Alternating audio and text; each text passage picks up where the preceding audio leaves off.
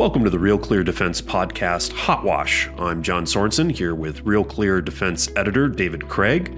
Today we are speaking with Elliot Ackerman, retired Marine, journalist, and novelist, most recently co-author with retired Admiral James Stavridis of 2034, a novel of the next World War. Elliot served 8 years as a Marine in both the infantry and special operations, including multiple tours in Afghanistan. He's also a graduate of the Fletcher School of Diplomacy. He brings a unique perspective to both the experience of combat on the ground, as well as the strategic issues surrounding America's use of force in the world. Elliot, welcome to Hot Wash. Thanks for having me on. Elliot, when we first arranged to talk with you, we were planning on talking about your new book, 2034, with Admiral Stavridis, and I want to get to that a little bit, but with the unraveling of events this week in Afghanistan, it would be impossible not to talk about that. I'd love to get your thoughts on what is happening there. First, can you describe some of your experiences working with Afghan forces? You served as a combat advisor to an Afghan battalion, among other things. I served as I was a Marine Raider, and so served in Afghanistan in 2008. And so my Marine Special Operations team were the advisors to the 207th Afghan Commando Battalion. So that's like their equivalent of the Army Rangers. And so our mission was, capture kill operations in Regional Command West against senior Taliban targets. So I did that, and then I worked at CIA for a few years and worked as part of their counterterrorist pursuit team program, which was also an Afghan counterterrorism unit. What was your day-to-day experience with them, your personal evaluation of them as warfighters? I mean, this is sort of the thing that really gets in my craw as I'm watching this and watching the administration's reaction to what's going on in Afghanistan. I would put the Afghan commandos and certainly the CTPT I worked with at the agency on par with any conventional U.S. unit. These guys knew how to fight, and they did fight. And, by the way, the Afghans have been fighting for 20 years. In any year of their war, they were taking more killed and more wounded than we took in all 20 years of ours. So to sit here at the end after we, pull the rug out from under them and say, you guys wouldn't really fight. When we're the ones who left, I mean, listen, I not a lot gets me mad, but that really gets me mad. That is wrong. And by the way, it's not like the Afghans are fighting the Taliban and the Taliban are just doing it all on their own. But when I was with the commandos, our biggest target set were Taliban commanders who were equipped and trained by Iranian Revolutionary Guards Quds Force guys, because I was out west. And then when I was with the agency, I was in the east. And these guys all were going back and forth across the border with Pakistan. Let me ask you this. What do you think would have happened if the Pakistanis said to the Taliban, sorry, no more sanctuary, no more support for you? You would have seen the Taliban collapse in Afghanistan. So I feel like what we're seeing is basically we are trying to, we're saying we're using Afghan incompetence as a cover for our own incompetence. And to me, that is incredibly dishonorable. Elliot, you just hit the golden nugget for me when you mentioned Pakistan. I got to be on Morning Joe a couple years ago, and we were supposed to be talking about Iraq, and then I can't think of his name, but he asked about Afghanistan. I'm like, oh, gosh, what a coincidence. I was in Helmand for a year in 2011. And he asked me to ask about what it would be like for a Lance Corporal. And I said, well, the burning question for us was, why are all these mid and senior level commanders living in Quetta and running back and forth across the border, and we're not doing anything about it? And and like your conversations with Basevich, I was like, at what point were our military leadership going to say, hey, what are we doing here if we're not really attacking the problem? And then just real quick, getting back to what you said about the Afghans, we were giving them vital mechanic support for the aircraft, all the ISR to be able to prosecute the targets, and intelligence. And then we pulled that from them. I mean, who would want to fight anyone if they didn't have any of those resources available to them? But I throw back to you, I'd like you to reference the Pakistan situation and what you think should have been done regarding Pakistan. I mean, listen, it goes down to, how do we apply, diplomatic and military pressure against the Pakistanis so that they're not continuing to support this war in Afghanistan.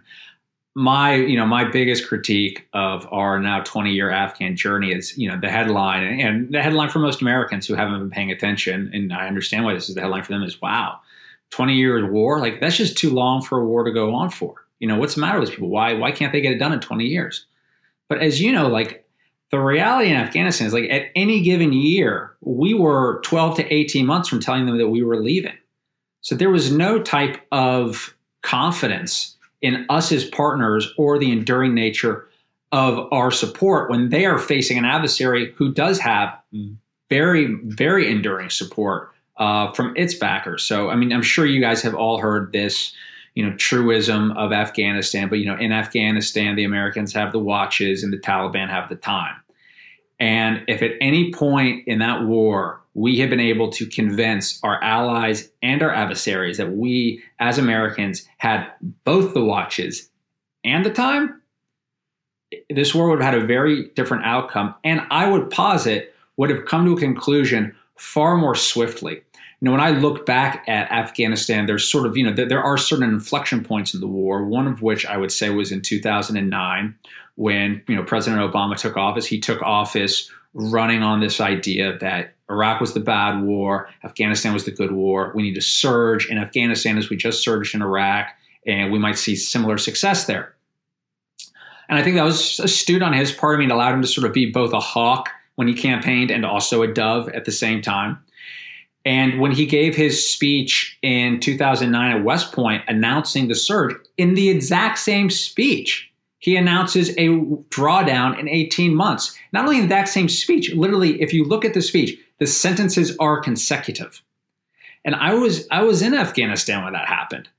And, I'm out there, as I'm sure many of you guys were, and probably many of these listeners were, sitting down in meetings with district leaders, tribal elders, and you guys know counterinsurgency is very retail. It's like running to be state assemblyman.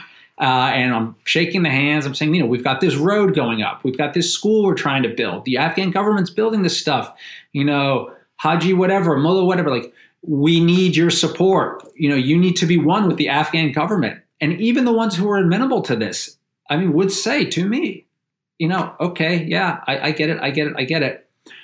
But your president just said you're leaving in 18 months. And the Taliban shadow governor lives 2 miles down the road. He's going to be here after that. How can you expect me to do this? And so, listen, in Vietnam, if you've ever read Sheenan's book, A Bright Shining Lie, it's about this guy, John Paul Vann, who served the duration, basically, of the Vietnam War.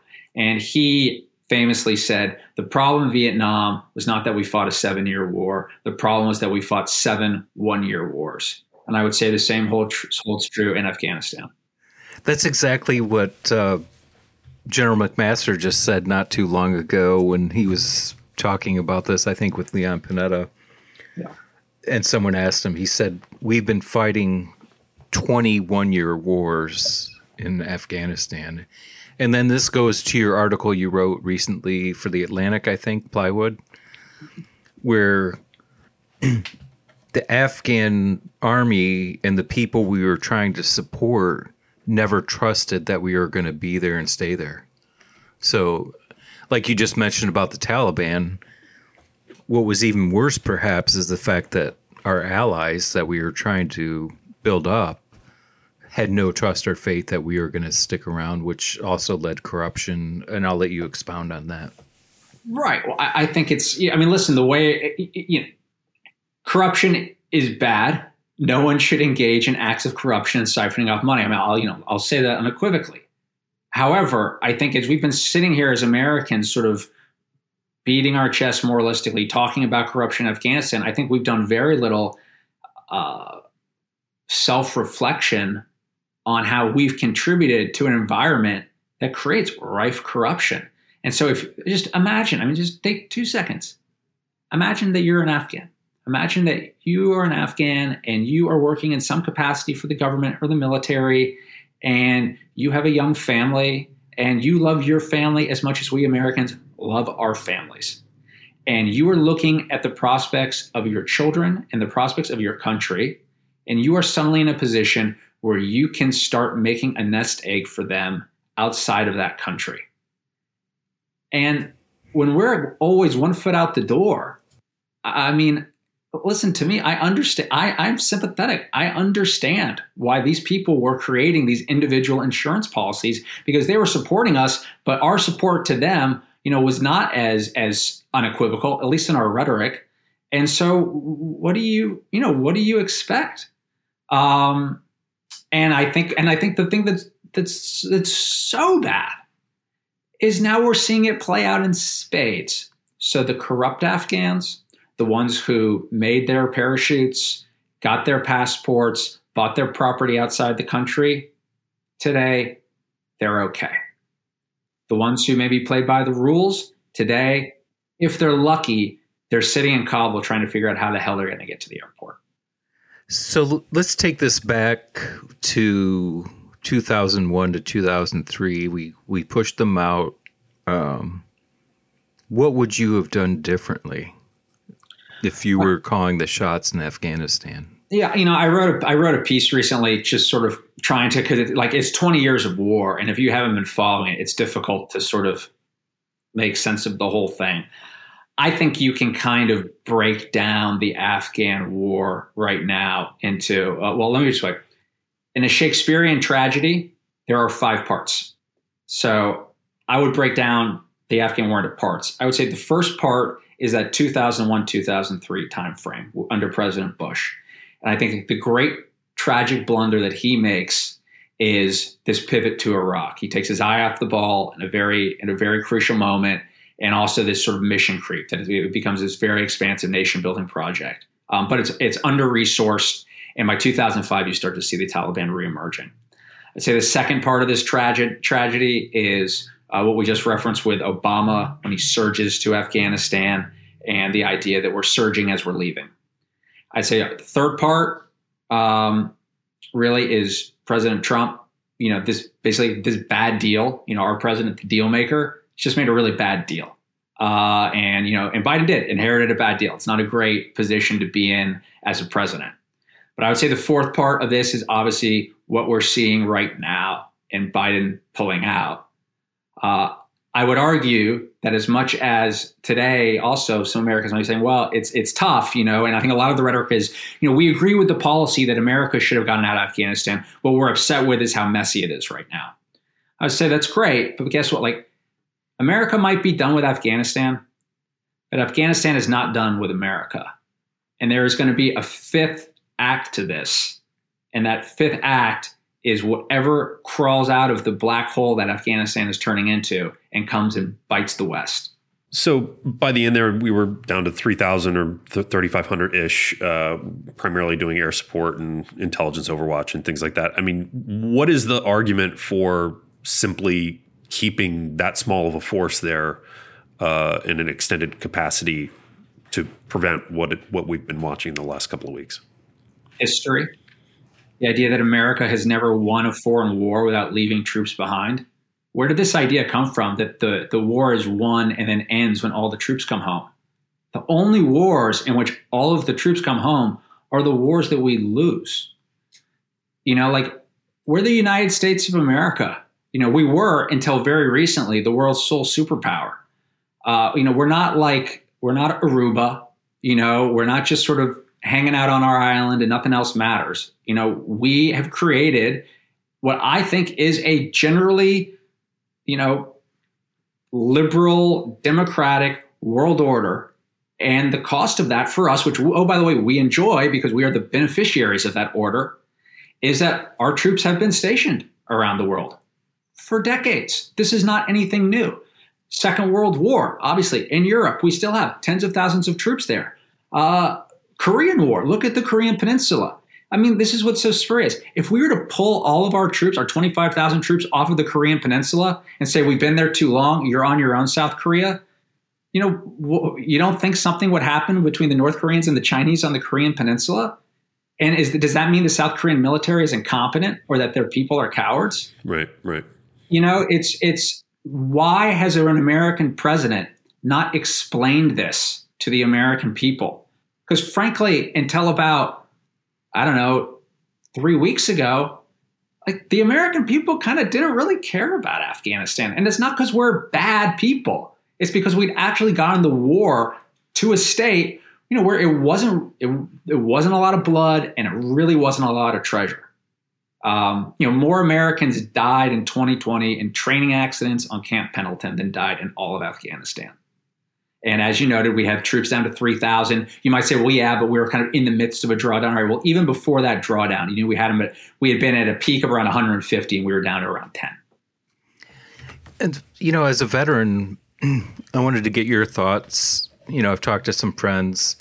I think the thing that kind of offended me the most too, it's hard to prioritize at this point, but all this goes on. Biden flies in from vacation on a helicopter, speaks for 20 minutes, and then leaves on a helicopter back to vacation.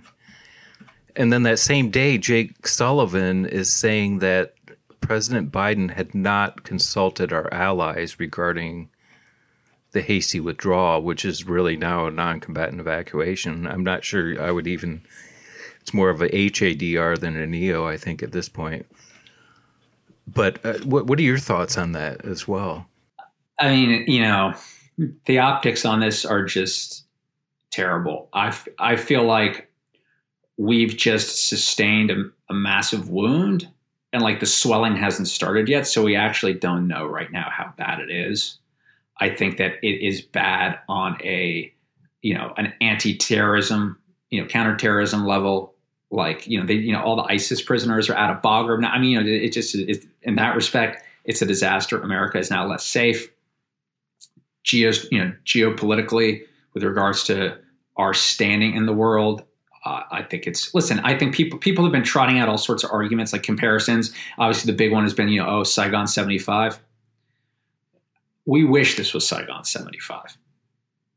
I would equate this is more Pearl Harbor in so much as the scope of this. There are still, by most counts, thousands of American citizens inside of Afghanistan, to say nothing of all of our partners inside of Afghanistan. We have set, again, this, who's got the watches and who's got the time. We've, again, made the same mistake and have said August 31st we'll be out. A time-based versus a conditions-based withdrawal. So those Americans aren't going to all be rounded up and out of Afghanistan into Kabul airport by August 31st. That is not happening. So what does that mean afterwards? Then do we have Tehran 79? The Taliban are rounding these people up. And I bring out Pearl Harbor because this exceeds the scope of insurgents or terrorists making us look bad. This involves geostrategic shifts vis-a-vis our relationships with the Chinese, with the Russians, with Taiwan. How do you think they're watching this in Taiwan? And so I think, how is this going to inform Chinese policy to Taiwan in the next 5 to 10 years and our resolve to protect our allies in South Asia and Southeast Asia? This is a big deal. Well, the other part of this, too, that's upsetting, I think, for anyone in the military is if you spent any time in the military, there's a great deal of planning that goes on. Yeah. The DOD definitely had plans to evacuate everyone, including our Afghan partners, in an orderly manner, as well as our equipment. But that didn't happen. Do you have any insight on that as well? Biden claimed that, part of that was at the request of the Afghan government. I don't know if anybody buys that or not, but part of me is like, it's just basic manners. Like, it's stuff like my mother taught me, you don't themselves, you know what I mean? Yeah. Can we get a statement from the Afghan government on that? Yeah. So, well, I think the lack of coordination, even just with the NATO partner, with the coalition partners, that's really, really surprising. Do you think this is a function that just no one thought that? No. That it would be this quick? I was on. I wrote about this for The Atlantic in late April or early May about Representative Moulton, Representative Crow. I was talking to those guys and their effort, and Peter Mayer, all these all vets, but many who were not vets, who were all in Congress. I mean, they're like, not that far away, a mile away from the White House, screaming bloody murder. Like, you need to evacuate people now. This is going to be a disaster. These are not non-credible fringe voices. I mean, these are members of Congress saying this very loudly to the administration and asking for meetings. Please meet with us. Silence. For months, silence. So, I mean, in many cases, cities fell without any resistance. Afghan forces threw down their weapons or, hid their uniforms and melted away. I hear there's a certain strain of, a kind of American, Alamo mentality. Like, why didn't they go down fighting or something like that? I mean, can you just speak to the pragmatism of from the Afghan forces perspective of making that decision of once they see the tables have turned? I mean, what's the point in losing another life and throwing down your life? Yeah, I mean, first of all, with due respect to the Afghans who did die fighting, and I know, in many cases there were, for instance, the Afghan, commandos, many of those units went down fighting in places like Lashkar Gah, in places like Khost. But, at a certain point, listen, I mean, my main man, Karl von Clausewitz, right? I mean, war is politics by other means. So when it's just clear there's no will to fight, and your supporters are melting away. I mean, listen, it doesn't surprise me. We saw the same thing happen in Iraq in 2014. I mean, we saw the same thing happen in Germany during the Blitzkrieg. I mean, this is, and I know, by the way, we saw the same thing happen when we invaded Afghanistan and invaded Iraq. So it's sort of like the old truism, how do you go bankrupt? You go bankrupt, gradually and then all at once. Right. You sort of mentioned China briefly. To me, after I've absorbed what's gone on in Afghanistan for the past several days, I did my graduate thesis in China and Southeast Asia. It seems strategically ignorant to not see how this benefits China because their BRI, the Belt and Road Initiative, goes right through Afghanistan into Pakistan. Not just for their Belt and Road Initiative, right, to get all the natural resources, but ultimately by doing so, they also encircle India. Can you speak to some of that as well? I just agree with you. It's beyond, I would say it's beyond ignorant. It's reckless. And if we're really zooming out right now, like this is happening in the same year as like January 6th. Like, what is going on in this country? Like a lot of people have been talking, myself included, about, like the black hole, Afghanistan is going to turn into this black hole. It's this black hole Afghanistan's about to turn into. Who knows what's going to crawl out of the black hole? Like, that's all really true. It is turning into a black. It's going to be a very quickly black hole in Afghanistan. But like, what about the black hole this country is turning into? Our own country. Where are our priorities? Where's our ability to think strategically? It seems to have just vanished. And where is our will? So I'm beside myself. Like, and again, I mean, you're listening, like, I'm not an angry guy. I don't like this stridency in my own voice, but it's just to me the incompetence is like, it's unspeakable. Let's talk about the ability to comment on these current events of the kind of the identity of being a veteran and being involved in these discussions. Recently you wrote a chapter for an anthology called Liberties, and your piece was called Turning in My Card.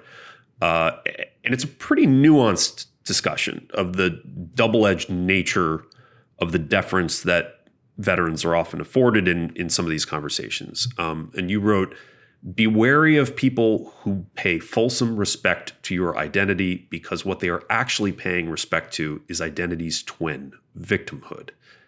Can you talk about what your thoughts were in writing that essay and how that really ties into who we talk to and who we listen and how we value voices in the conversation that's happening right now about Afghanistan?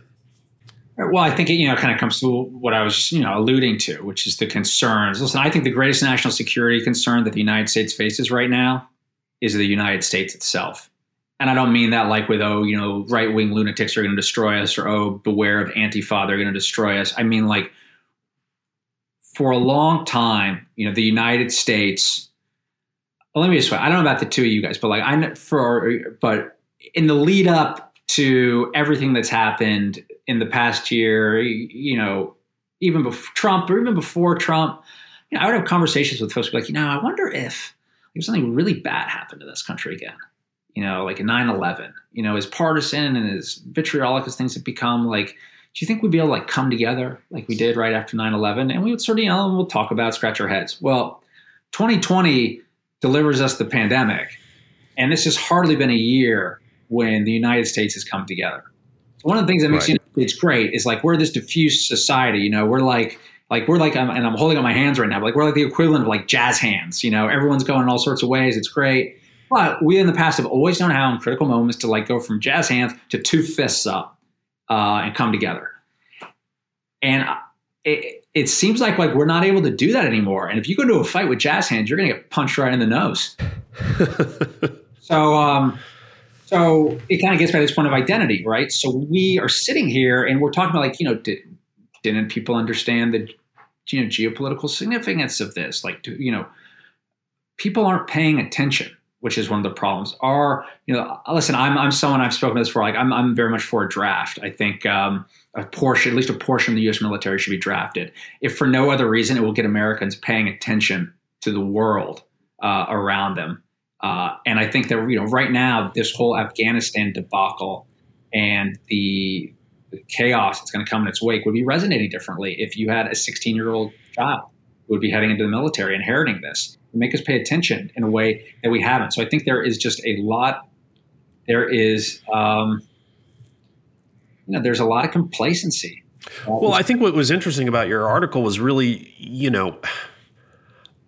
among conservatives, I'll say broadly speaking, there is a part of the tribal identity is a respect for people who serve in the military, and especially during the War on Terror, there's developed this whole kind of cosplay of operators, and everybody wants to look like a special forces operator. It's like, and on Facebook, I get ads for tactical shorts. I don't know what tactical shorts are. It's like there's been kind of a rise of the fetishization of being warfighters, but the reality of the number of people who actually serve in the military, which is exactly what you alluded to, is frighteningly small. And as the War on Terror has proceeded, our ability to fight it with fewer and fewer people, more machines, more drones, more non-human intelligence, more special forces, it continues to disconnect people from the general price of it. I know that's complicated, and I think that's what I appreciate about the essay was that you were saying something about people have this deference to people who've served, rightfully so, I think on some level, about there's a very small number of people who actually know what the experience of being in combat and losing human beings and, the sacrifices that people make in their mental health. I mean, we don't even talk about suicides among veterans, let alone, TBIs or lasting injuries. The scars of war beyond casualties are multiple. I think veterans clearly have a voice in that. But what you're saying in the article is more than that. Is like, we should still be able to have an argument based on the value of our arguments, of what people are bringing to the table. And you as a veteran, not just because you went to Fletcher, but, you should be able to talk about the strategy as well as the tactics. Well, absolutely. And I think that, so that's sort of in the piece, what I get to is that, like, the issue, what's dangerous is when we're doing this in our society, we're kind of like, we balkanized our society where everyone has a hyphen, everyone has their own little piece of turf. It's theirs and no one else is allowed to encroach on it. So if I'm a veteran, like, my piece of turf is what? The national security of our country? Well, like, that's too much of that's a very big piece of turf. Like, everyone should be allowed to contribute to these conversations because they affect everyone. Like, and to give you just sort of, I think, of an example of this mentality is even like, since this stuff has all happened with Afghanistan. I've had people in my life or, around me who have come up to me, well-meaning people, mind you, and like said and put like a hand on my arm, like, I'm so sorry about what's going on in Afghanistan. As though a friend of mine whom they did not know had passed away or was diagnosed with a very bad sickness. And I want to grab these people and be like, don't say sorry to me. Like, be sorry for yourself. Like, this affects you. You need to understand how this affects you. You should care. This isn't going on to other people. This is going to affect you. And we have lost sight of that. And the thing that I think, and I can this as well, is because ultimately, and again, I'm not trying to aspire like bad motives on people. I think this is just people do this unconsciously. They don't even know they're doing it. They're sort of like, I'm so sorry, because they're thinking that you're a victim of this thing that doesn't involve them. And that's very dangerous. You're othering people who you should not be othering in a certain way. Like we're Americans. I mean, I really don't like playing this hyphenation game. I think it is caustic. It is acid on our society. We're all Americans. And guess what? I might have served in uniform and my identity might be like, obviously I'm on the Real Defense podcast right now. I mean, it's very obvious. But you know what? There are people walking around who never served in uniform, and these wars touch them because they've got a very good friend in uniform, or they've got a family member who lives overseas, or whatever. These issues affect us all, or literally just because they're a taxpayer.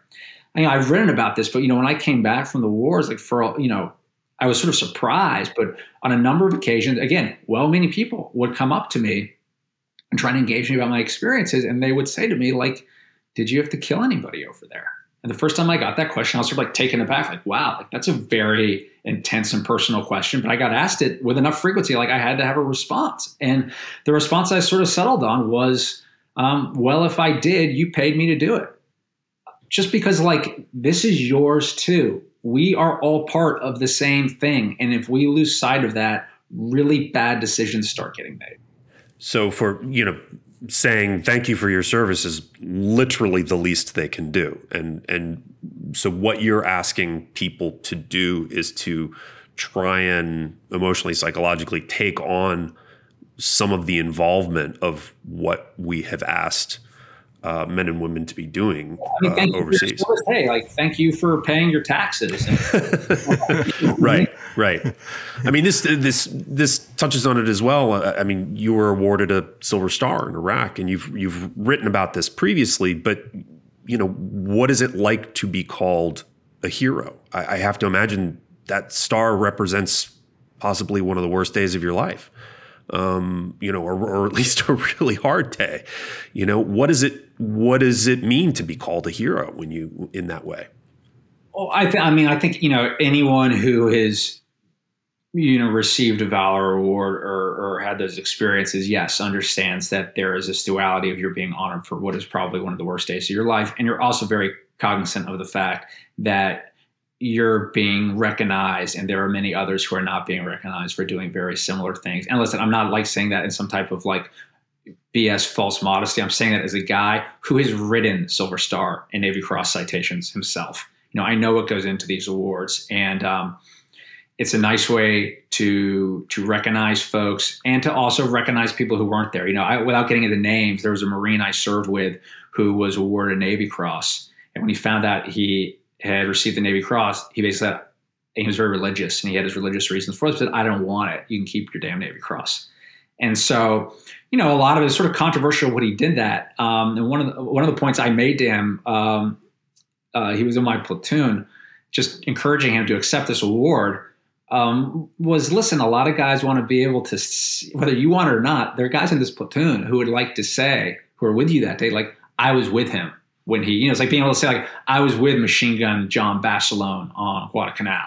If you're an old man, like, that's pretty cool to be able to say. So it's, it's not, it's never a recognition just for one person. It's a recognition, I think, frequently for everyone who was there. But yeah.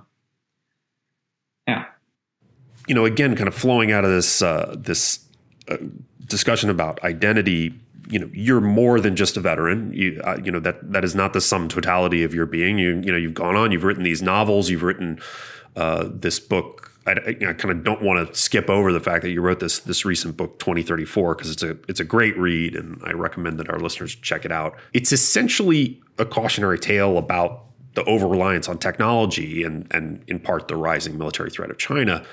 Do you see any connections to what is going on in Afghanistan? Was the U.S. plan to forge the Afghan army in some ways in its own image over-reliant on technology? Should we have been creating a force that somehow paralleled the Taliban in a more, their approach is essentially, fast, light, low tech, overwhelming. How do you see that, the understanding of what you've been writing about recently and connecting that back to what's happening in Afghanistan? Well, I would say one of the dangers of writing a work of speculative fiction is that inevitably, within a very short period of time, you're going to be proven wrong about what you speculate. And so I actually got just the other day a piece of all this was happening, a piece of reader mail, which I always like getting. That basically, but it was very curt. It was like, "Hey, Elliot, you were wrong. Herat didn't fall in 2029." John.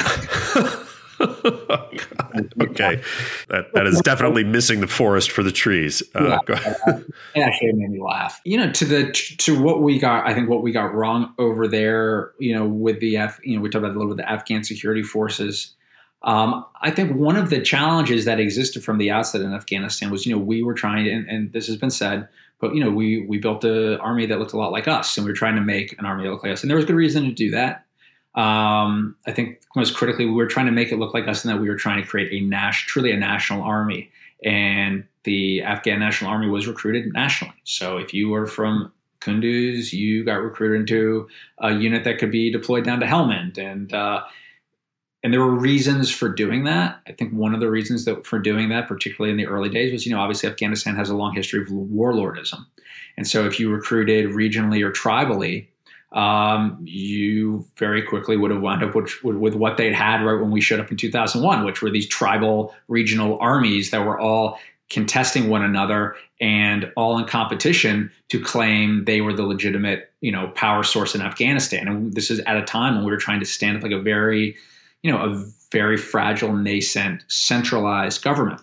So I understand why that decision was made. Unfortunately, the result of that is that many of those regional and particularly tribal structures, which are forms of, huge forms of accountability in Afghanistan, we did not have access to those. And it also hindered our ability to effectively wage a counterinsurgency because we didn't ever truly have local partners because, as you guys know, if you're a Hazara from Mazar-e-Sharif and you're hanging out down in Helmand province, you're as foreign as the Americans. So you're not going to leverage your Afghanness down in Helmand. So, and an experience that I had, frankly, in the agency, which really brought this into stark relief for me, was, I worked with the commandos, who again were a great unit, but they were a national unit, and I saw these issues even manifest even in them at times. At the agency, the counterterrorism we used weren't actually working directly for the Afghan government; they worked for the American government, and as such, we recruited them locally. And frequently those units were all members of at least the same tribe, frequently the same 3 or 4 families. So when Lance Corporal Schmitty, Lance Corporal Al-Schmitty, forgets his night vision goggles on the range, like his cousin, who is also his squad leader, knocks him on the side of the head, like, "What's wrong with you? I'm going to tell you," and there was actually very, very strong discipline in those units. But it was because you were able to rely on those structures. So it was, it was a trade-off we made. I can't say that things would necessarily ended better if we hadn't built a national army, because you could have had this, we built regional armies, and then you couldn't, and then the post-mortem we'd be doing was, well, we never should have done that because it made it impossible for the president of Afghanistan, the Kabul government, to really exercise power, and that's why we're losing. I don't know. Those are tough decisions. And there was in the early stages of the war, again, when we had an even lighter footprint, that was the plan, right? Is to reform the Northern Alliance. The idea that we could bring together a combined force of tribes. Did you ever see the emergence of a national identity? Yes, I hear this all the time, and frankly, this is one that I'm like, this is just ignorant. But when people are like, well, these folks have never had a country here in the first place, and what are we? I'm like, stop. All right. First of all, you're confusing Afghanistan with Iraq, which really drives me crazy. They're two different wars, okay? Iraq is Sykes-Picot. Iraq is in the Middle East. They're Arabs. Afghans are Afghans.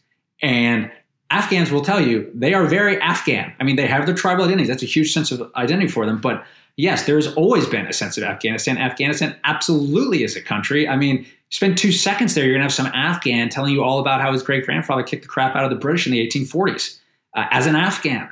So they just also have, like us as Americans, they also have these very other identities that are strong sub-identities. And that are worth recognizing, understanding, and leveraging. But this idea, I don't even know how it's made it into like the Twitter sphere that Afghanistan's, it's never been a real country. I don't know if you guys have seen that kind of asserted in places, but it's just factually wrong. Right. Well, I mean, I think even to take the slightly more reasonable version of that argument is that there was among the forces a lack of confidence in the central government. The central government, I mean, even, they fought for over the last election for like a year and ended up with a power sharing agreement. I mean, there was, I guess the way to reframe that question is they may have had a national identity, but there was certainly no faith in the centralized government of that. Absolutely. I think if you want, as an American, if you want to understand kind of maybe what just like dynamics feel like in Afghanistan, perhaps think about our own national dynamics and dump some kerosene on the worst parts of it. And you get a little bit, I mean, yes, they had to negotiate a power sharing agreement. Like, look at our last election. I'm not saying we're Afghanistan, but I'm saying, you can imagine how in places where identity is getting really fractious and there are very bitter partisan rivalries, you don't have smooth elections. That doesn't mean you don't have a national identity. We certainly have a national identity as Americans, but we have real conflict right now in our sub-identities.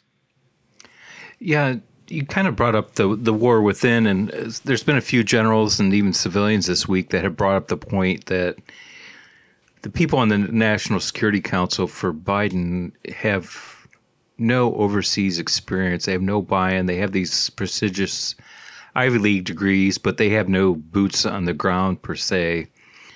And it made me remember of Sebastian Junger's recent book, Freedom, and the quote I took out of it that really stuck with me, which was, to be a leader, you have to have sacrificed. And if you haven't sacrificed, you're really just an opportunist.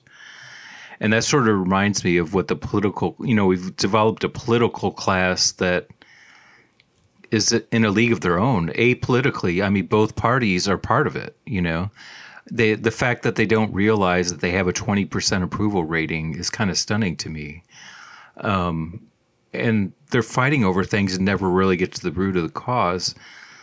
And repeatedly, we're getting people in these NSC positions, regardless of party, that have kind of questionable experience as to whether or not they're suited for some of these positions. I mean, some of the remarks coming out since Sunday are just kind of stunning at times. Yeah, I think that's one of the weaknesses of our administrative structure in the United States is that at various agencies and departments, there is a very deep reliance on political appointees versus career professionals. And I live in DC, and a friend of mine who's a bit older she was telling me sort of a self-deprecating story, but she was up for a appointment in a prior administration, and she was interested in this job, and they kind of came back to her and they said, "We're not sure we're going to be able to offer you the principal position." She said, "Okay, understood." She said, "Well, listen, in that case, I just want to say I would be very interested in the deputy's position." I said, "Yeah. Well, you're actually not qualified for the deputy position. You're only qualified for the principal's position, because the deputy position wasn't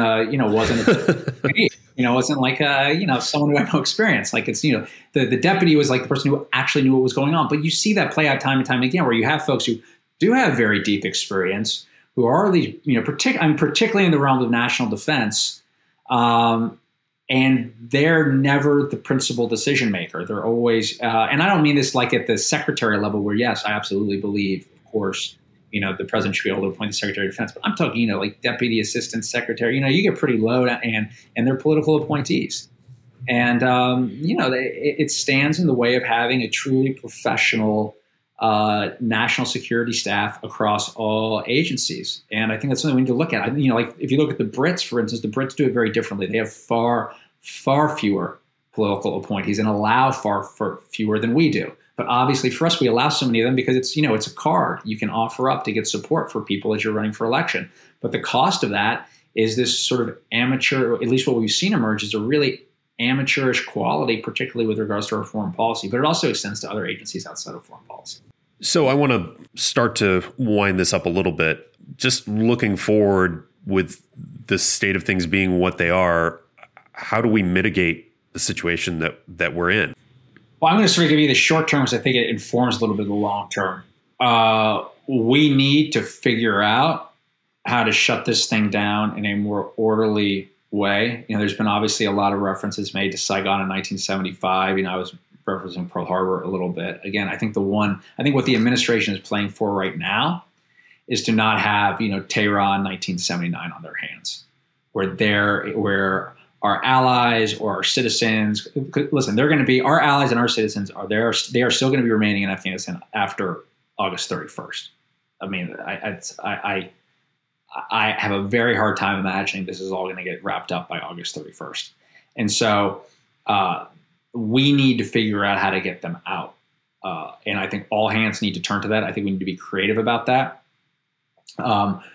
Right now, it seems the only piece of ground we have to work with is Kabul International Airport. A huge challenge there is not necessarily the operation of the airport. It's how do people get to the airport? Are there going to be lists? Are we going to be gathering lists? So these are our friends and everyone at SIV.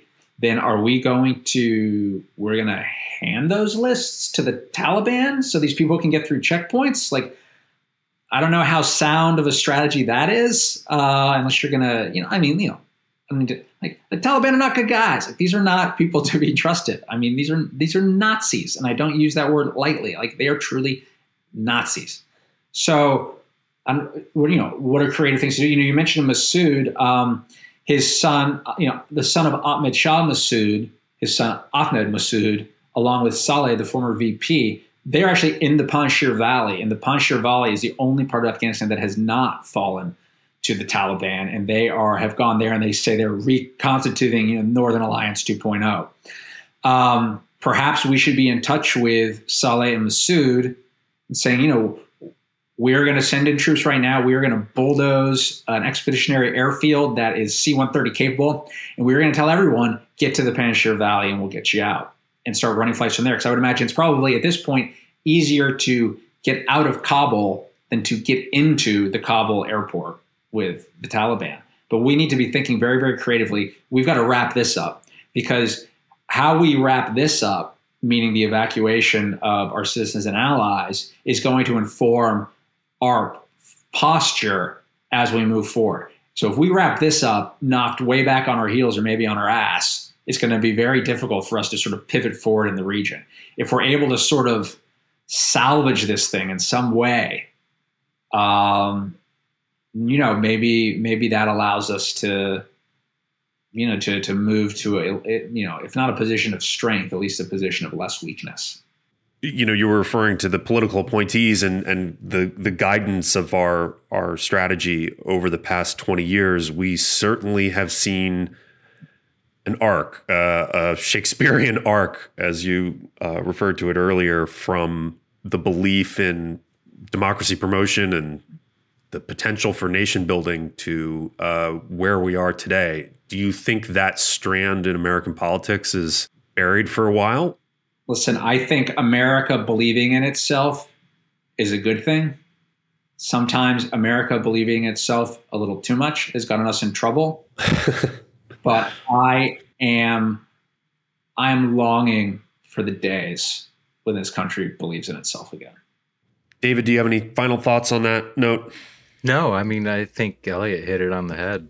Well, Elliot, it's been a real pleasure talking to you. Thank you very much for your insights and thoughts on this. We will have to end it there for today. Elliot Ackerman, thanks so much for taking the time to speak with us.